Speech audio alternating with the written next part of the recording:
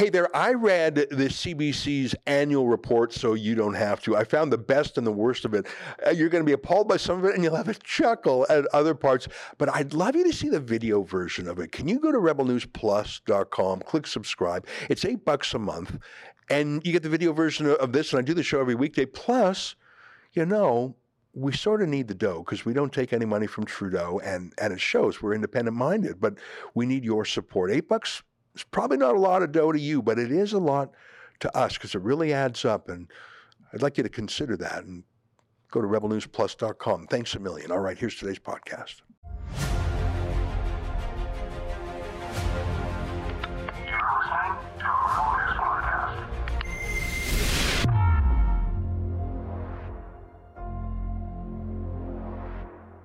Tonight, CBC releases its annual report, and it's a disaster. It's October 5th, and this is the EZRA LEVANT Show. Shame on you, you censorious thug.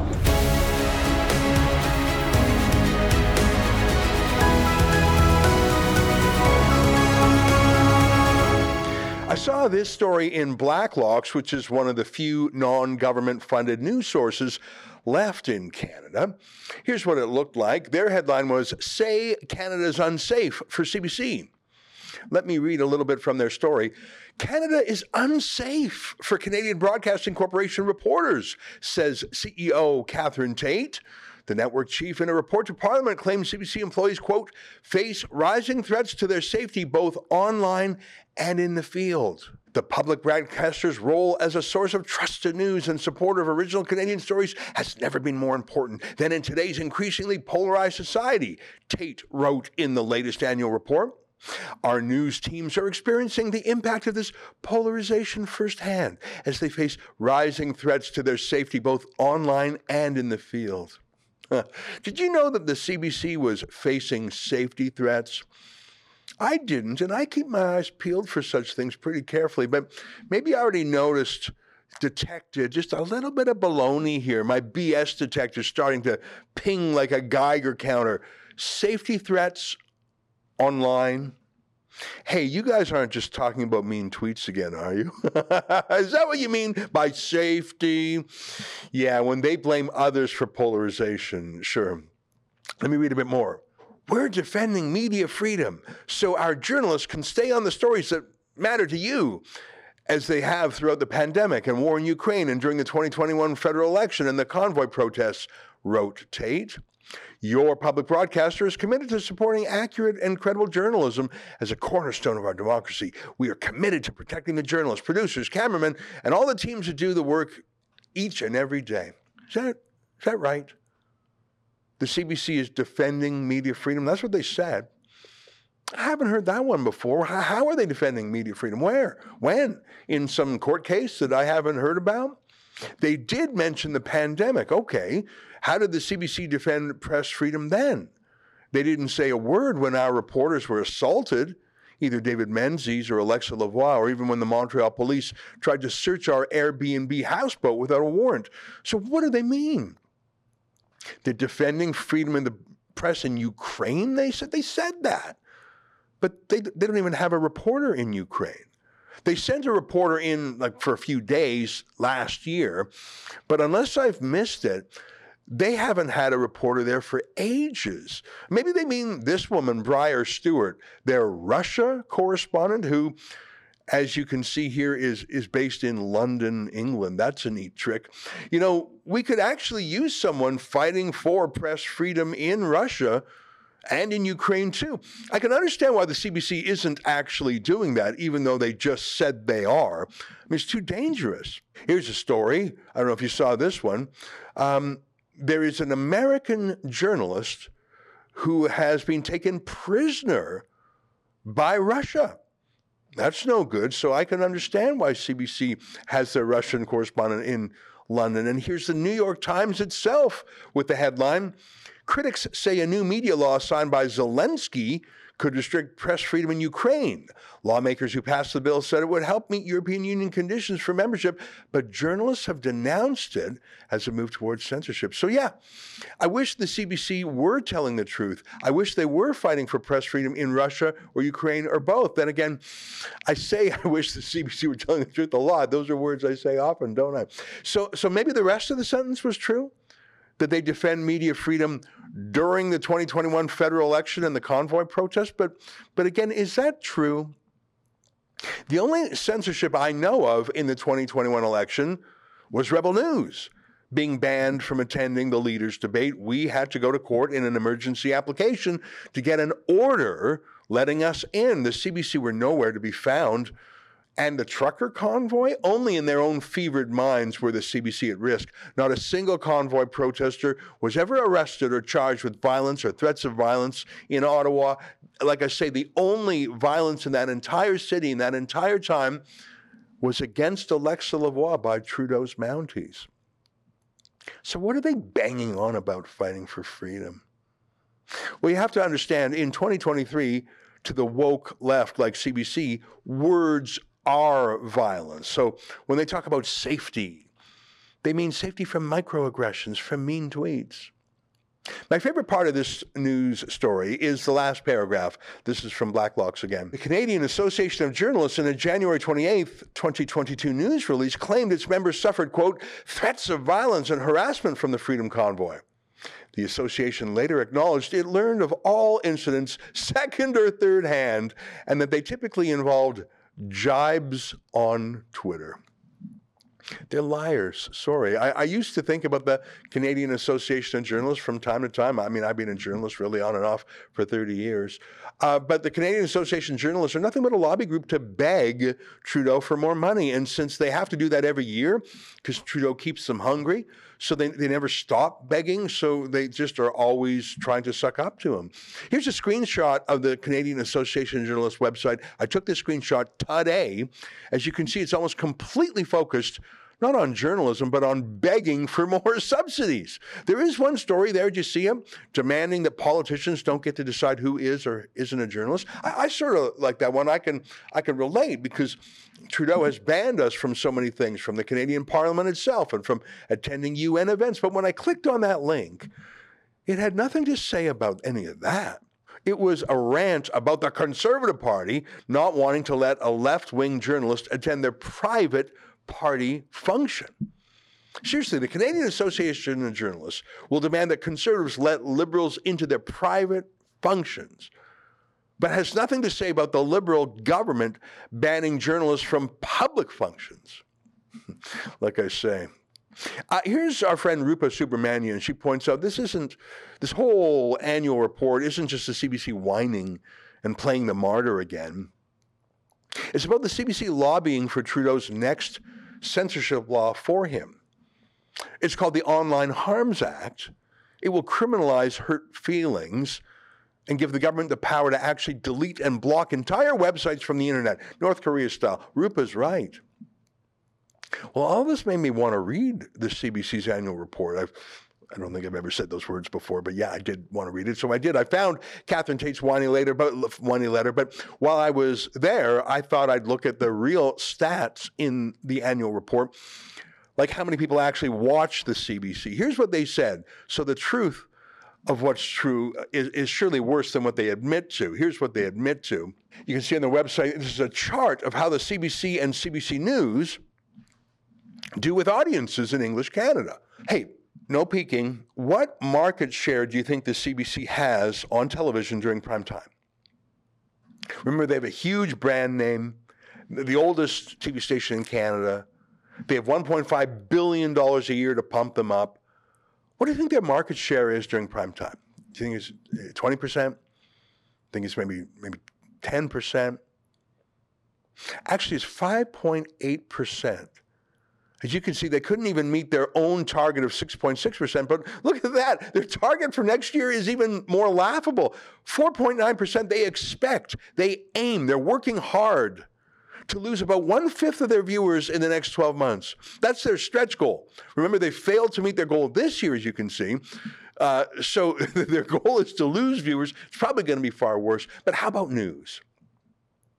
And this gives me great hope. The CBC is full of government journalists pushing Trudeau's propaganda. So what percent of Canadians are watching CBC News? By the way, I should tell you, it is legally required by the CRTC regulator to have the CBC News on every cable package in the country. Did you know that? You legally cannot escape it. It is forced onto every basic cable package in Canada. So what percent of the audience do you think watches CBC News? Do you think it's 20%? Do you think it's 10%? Do you think it's 5.8%? Like the primetime shows? No, look at that. 2.1%. That is 1 out of 50 Canadians. If you walk down the street and go for a good long walk and you meet a person, let's say every minute, you wouldn't be walking for nearly an hour before you bumped into someone who watched CBC News last night. The first 49 out of 50 people you meet on the street, they wouldn't watch it, but I guess they'd still have to pay for it, right? And look at that. Their official target for next year, I love this. This is their big plan, is for that number to fall from 2.1% to 1.8%. 1.8%. That is a rounding error. That is lower than the number of people who believe in the Loch Ness Monster or Sasquatch. But doesn't that make you feel a little bit better? I mean, sure, you're still spending 1.5 billion tax dollars a year on this. I get it. But literally nobody, or at least 98% of people, are not even watching CBC News. Hey, the one area where the CBC truly excels, though, is in being racist. Sorry to say it, but that's the only word that fits. Take a look at this. You and I see people, right? The CBC, though, as a propaganda arm for cultural Marxism, as Trudeau's errand boys, they see people as identity tokens. This race, that sex, that sexual orientation, that religion, irrelevant things like that. They don't judge people on the content of their character. So their official goal, as you can see here, is for 42% minority hires. And they beat that. Hooray! The only thing they could beat in their plan, they hired 44.5% minorities. Almost 50% of all new hires are minority. It's pretty much the only thing that they're good at, according to their annual report, except, it's racism on the face of it. And racism is racism. If you're judging people based on race, I'm sorry, you're a racist. And if you're counting, which the CBC is, Canada is about 25% visible minority these days. So they are positively discriminating against millions of people who are not minorities, but you knew that already. Hey, it reminds me of this crazy story. Did you see this one? Take a look at this. Career conference for females in tech was taken over by male attendees. They were there just purely for the career fair. Social media clips filmed at the Grace Hopper, the world's largest gathering of women technologists, show men standing in line to meet with recruiters. This is a space for women in tech. This is one of those few limited resources that isn't for you, it's for us. Some of the male attendees reportedly lied about being non-binary just to get in. But it's interesting that the large majority of the people that actually ended up in the event had name tags with he, him, and have no searchable history of identifying as non-binary. Several tech workers defended the men for trying to capitalize on job opportunities not meant for them, saying that the entire concept was wrong. Let's be honest, there is no need for a conference just for women, because if it was the opposite for men, then it would be sexist. Just because you are a woman doesn't give you the right to talk to a big firm recruiter. Guys work just as hard and they don't get that chance. Did you catch that? It was an all-female job fair for computer science. Google, Amazon, whatever. But it was overrun by men pretending to be trans men. But aren't all trans women, whatever, but aren't they all pretending, really? I saw this about the University of Toronto, caught my eye the other day. The U of T will provide free tuition to people from 9 different Indian bands. Wow. What do you think that incentive will give people to do? You are about to see thousands of Elizabeth Warren's. You know who I'm talking about. That U.S. senator who faked being Aboriginal. You are going to have thousands of students discovering they are 1/64th Indigenous to get that free stuff. What a world, eh? They probably won't learn much at university, but it'll certainly be enough to work for the CBC. Stay with us for more.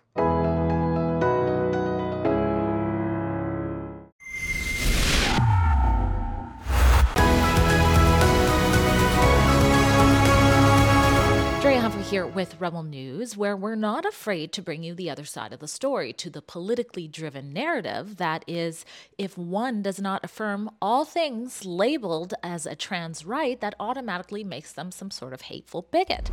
That's why when we learned about an event that would be hosted by Canadian journalist and women's rights activist Megan Murphy called Vancouver Island Speaks Out, we knew we'd better be there to cover it for you and be your eyes and ears. Murphy, alongside activist and researcher Bryony Dixon and Janaea Wright, a mother who caught a male dressed like a woman peeping under her daughter's change room stall in the Nanaimo Aquatic Center earlier this year, sat on a panel at the event for the discussion about gender identity ideology, women's spaces, and parental rights. The conversation was emceed by former Chilliwack and Hope MLA Gwen Mahoney, and all tickets for the event ended up selling out. Despite such public interest, the original venue for the event canceled on the woman-led talk after pushback from cancel culture mobsters who also deemed the talk as hateful. At the stroke of midnight, the good folks who volunteer their time to manage Ladysmith BC Saltaire Community Centre allowed the event to relocate to their hall. So on Sunday, I hopped on a ferry, which, by the way, costs way too much these days, and checked into a modest hotel and then met up with 2 bodyguards who were by my side the entire time I brought you the coverage from this event. So if you appreciate that Rebel News goes to far lengths to bring you reports like the one you're watching, consider helping us right now recoup some of those costs. You can grab another device or open up another tab and go to our special website called journalistdefensefund.com. That's where you can chip in to help us cover the security costs that we incurred for this event and also to keep Rebels safe in the future. I'm a female. I have a vagina. I'm going to sit on a toilet. Who cares if I have short hair? Who cares if I sleep with women or love women or marry women? I'm marrying one. Who cares? It's none of your business what I do, how I live. I'm not hurting you. I'm not grooming your kids. I'm giving my kids a safe space to be who they are. And you are trying to stop that. So I and we are trying to stop them. You can't shut us up. I think it's really important to support children's rights. Children have rights just like their parents. All right. And your sign says inclusion is protection. Correct. Okay. So inclusion of who? I didn't make the sign. Okay. I accumulated it. All right.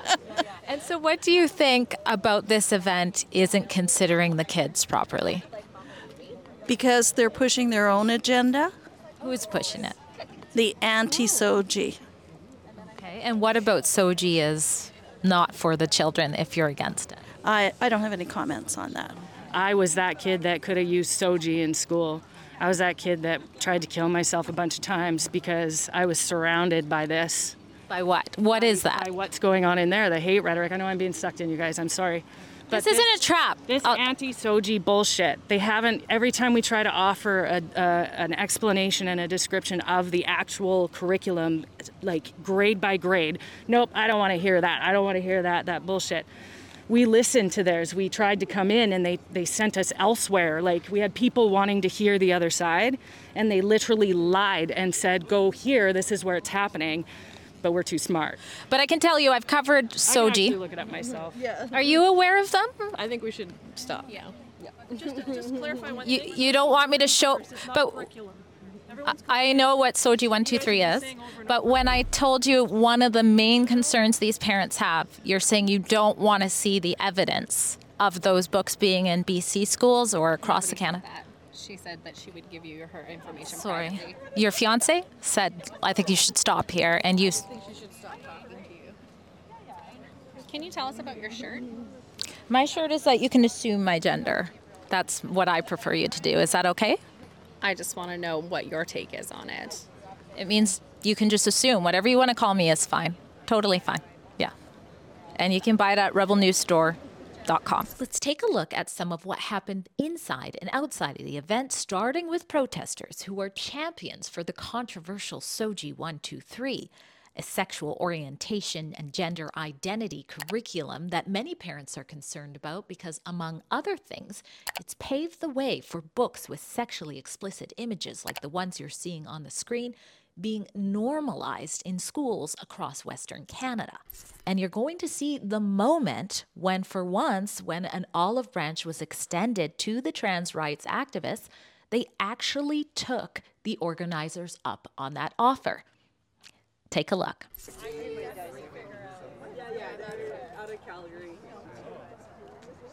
Good.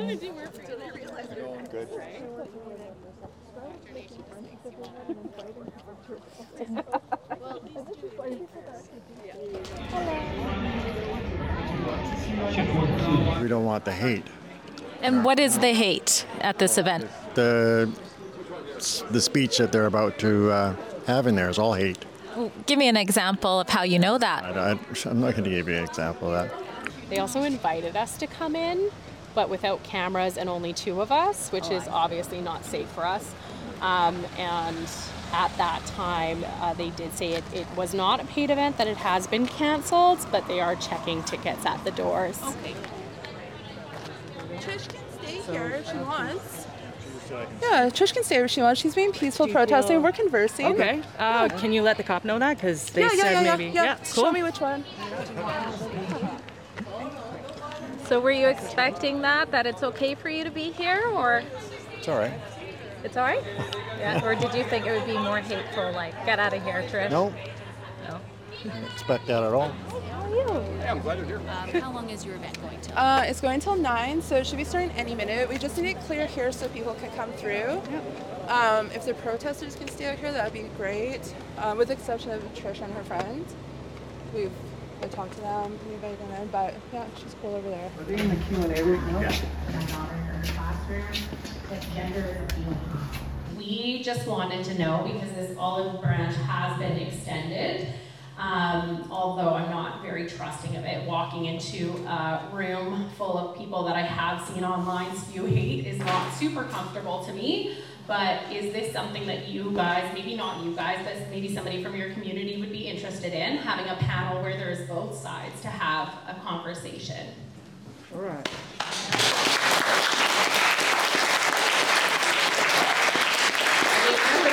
We've been trying to do that since 2016, and no one will join the panel. Like, media has tried to host, conversations with me and trans activists. People have tried to set up debates. People have tried to set up panels that shared both sides of the issues, and the other side has always refused. I really appreciate you coming in and speaking to us a lot, because that's, it's not very common that happens. But yeah, I think that, for me, for sure. yeah, I think that if the conversation could happen, that would be great. I know Serena would love that also. And if you don't invite us in to have a conversation, the conversation cannot be had. I understand that you think now allowing a conversation is being radical. It's not. You denied our existence. You've denied our conversation. We haven't denied anyone's existence, and we did invite you in. First off, we invited you in more than once. First off, you're interrupting me. Yeah, I do that. We did actually have a no mask policy in general for everybody. Everybody. There was a no mask policy for safety we've obviously reasons. let that We're in danger. So only your rules then is what you're saying. In this space. Yep. In this space.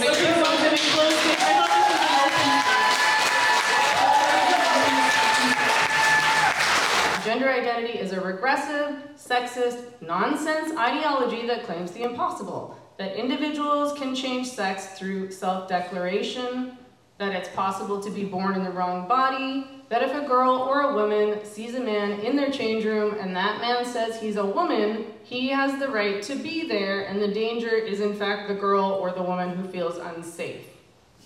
This is what our government is protecting. This is what our unions are protecting. This is what our public institutions are protecting. The right of predatory men to access spaces where girls and women are vulnerable. I was totally inspired by everyone who came out. It's really hard to come to these events. I wish that it weren't. It seems silly to me that it's so scary and so risky just to come to an event to have a conversation about things that are really important to everyone. You know, women's rights, kids, families, parental rights, reality. You know, and this is a quietly held opinion, I'd say. As I got older and I realized you had to be more politically correct, especially in arts and culture circles where this is, a lot of people bought into it, hook, line and sinker, I will say.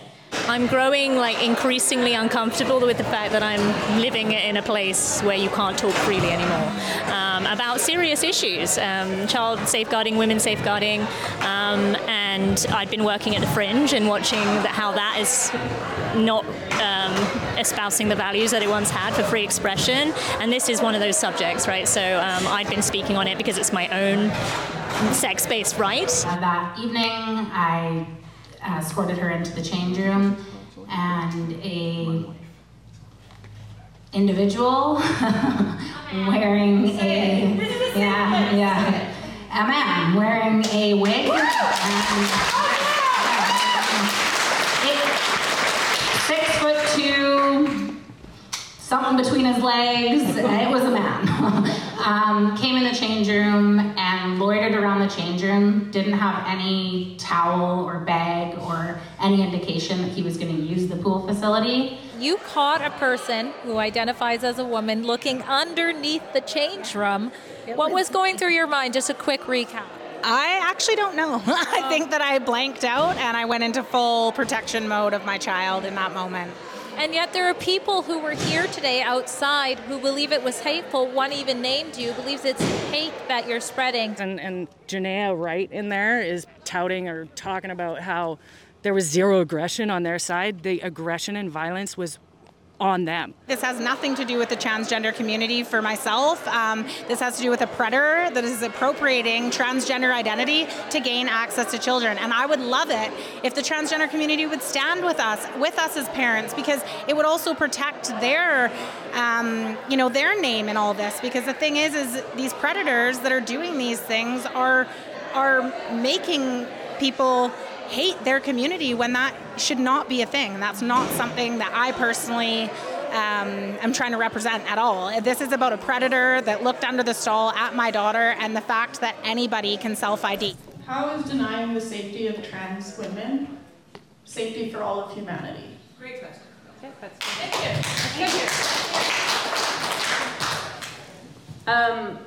you. I don't think anyone is denying the safety of men. I think that what we're talking about is the safety of women and girls and children in particular. And so there are certain spaces that are single-sex spaces for a reason, because women and girls are vulnerable in those spaces. So change rooms, transition houses, shelters, prisons, bathrooms. And I'm frustrated that I even have to explain why men aren't allowed in those spaces, but I think that I'm talking about trans women, not men. Trans women are men.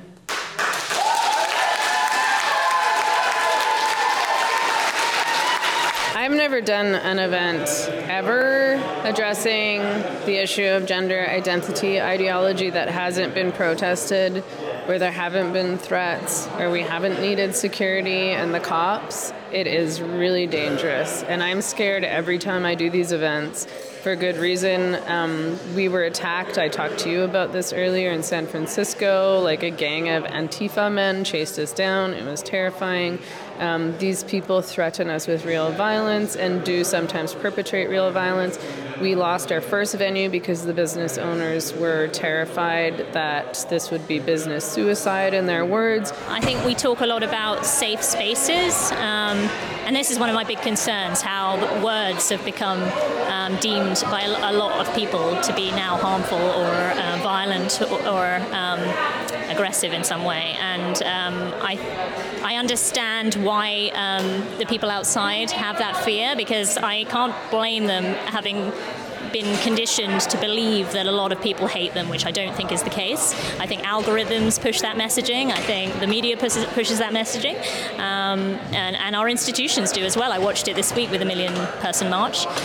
So I understand why they're fearful, and so it is a big deal when they come in and speak to us about it. But then I'm hoping that they feel like they can have a voice, and we also deserve to have a voice. I've received plenty of hateful messages, people bombarding me online, people saying that I'm some hateful individual, plastering my name, my picture, my business name all over the internet when they don't even know what I'm standing for. I never once have said anything negative about transgender, about their community. This to me, again, was a predator that appropriated the transgender identity to gain access to my child. This was my child this happened to. A pervert looked under the stall at my little girl. Like, if people can't wrap their brains around that, it boggles my mind. My business has actually not suffered because more people are supporting me because I am speaking out on this, and I'm going to continue to speak out on it because I just want safety for children.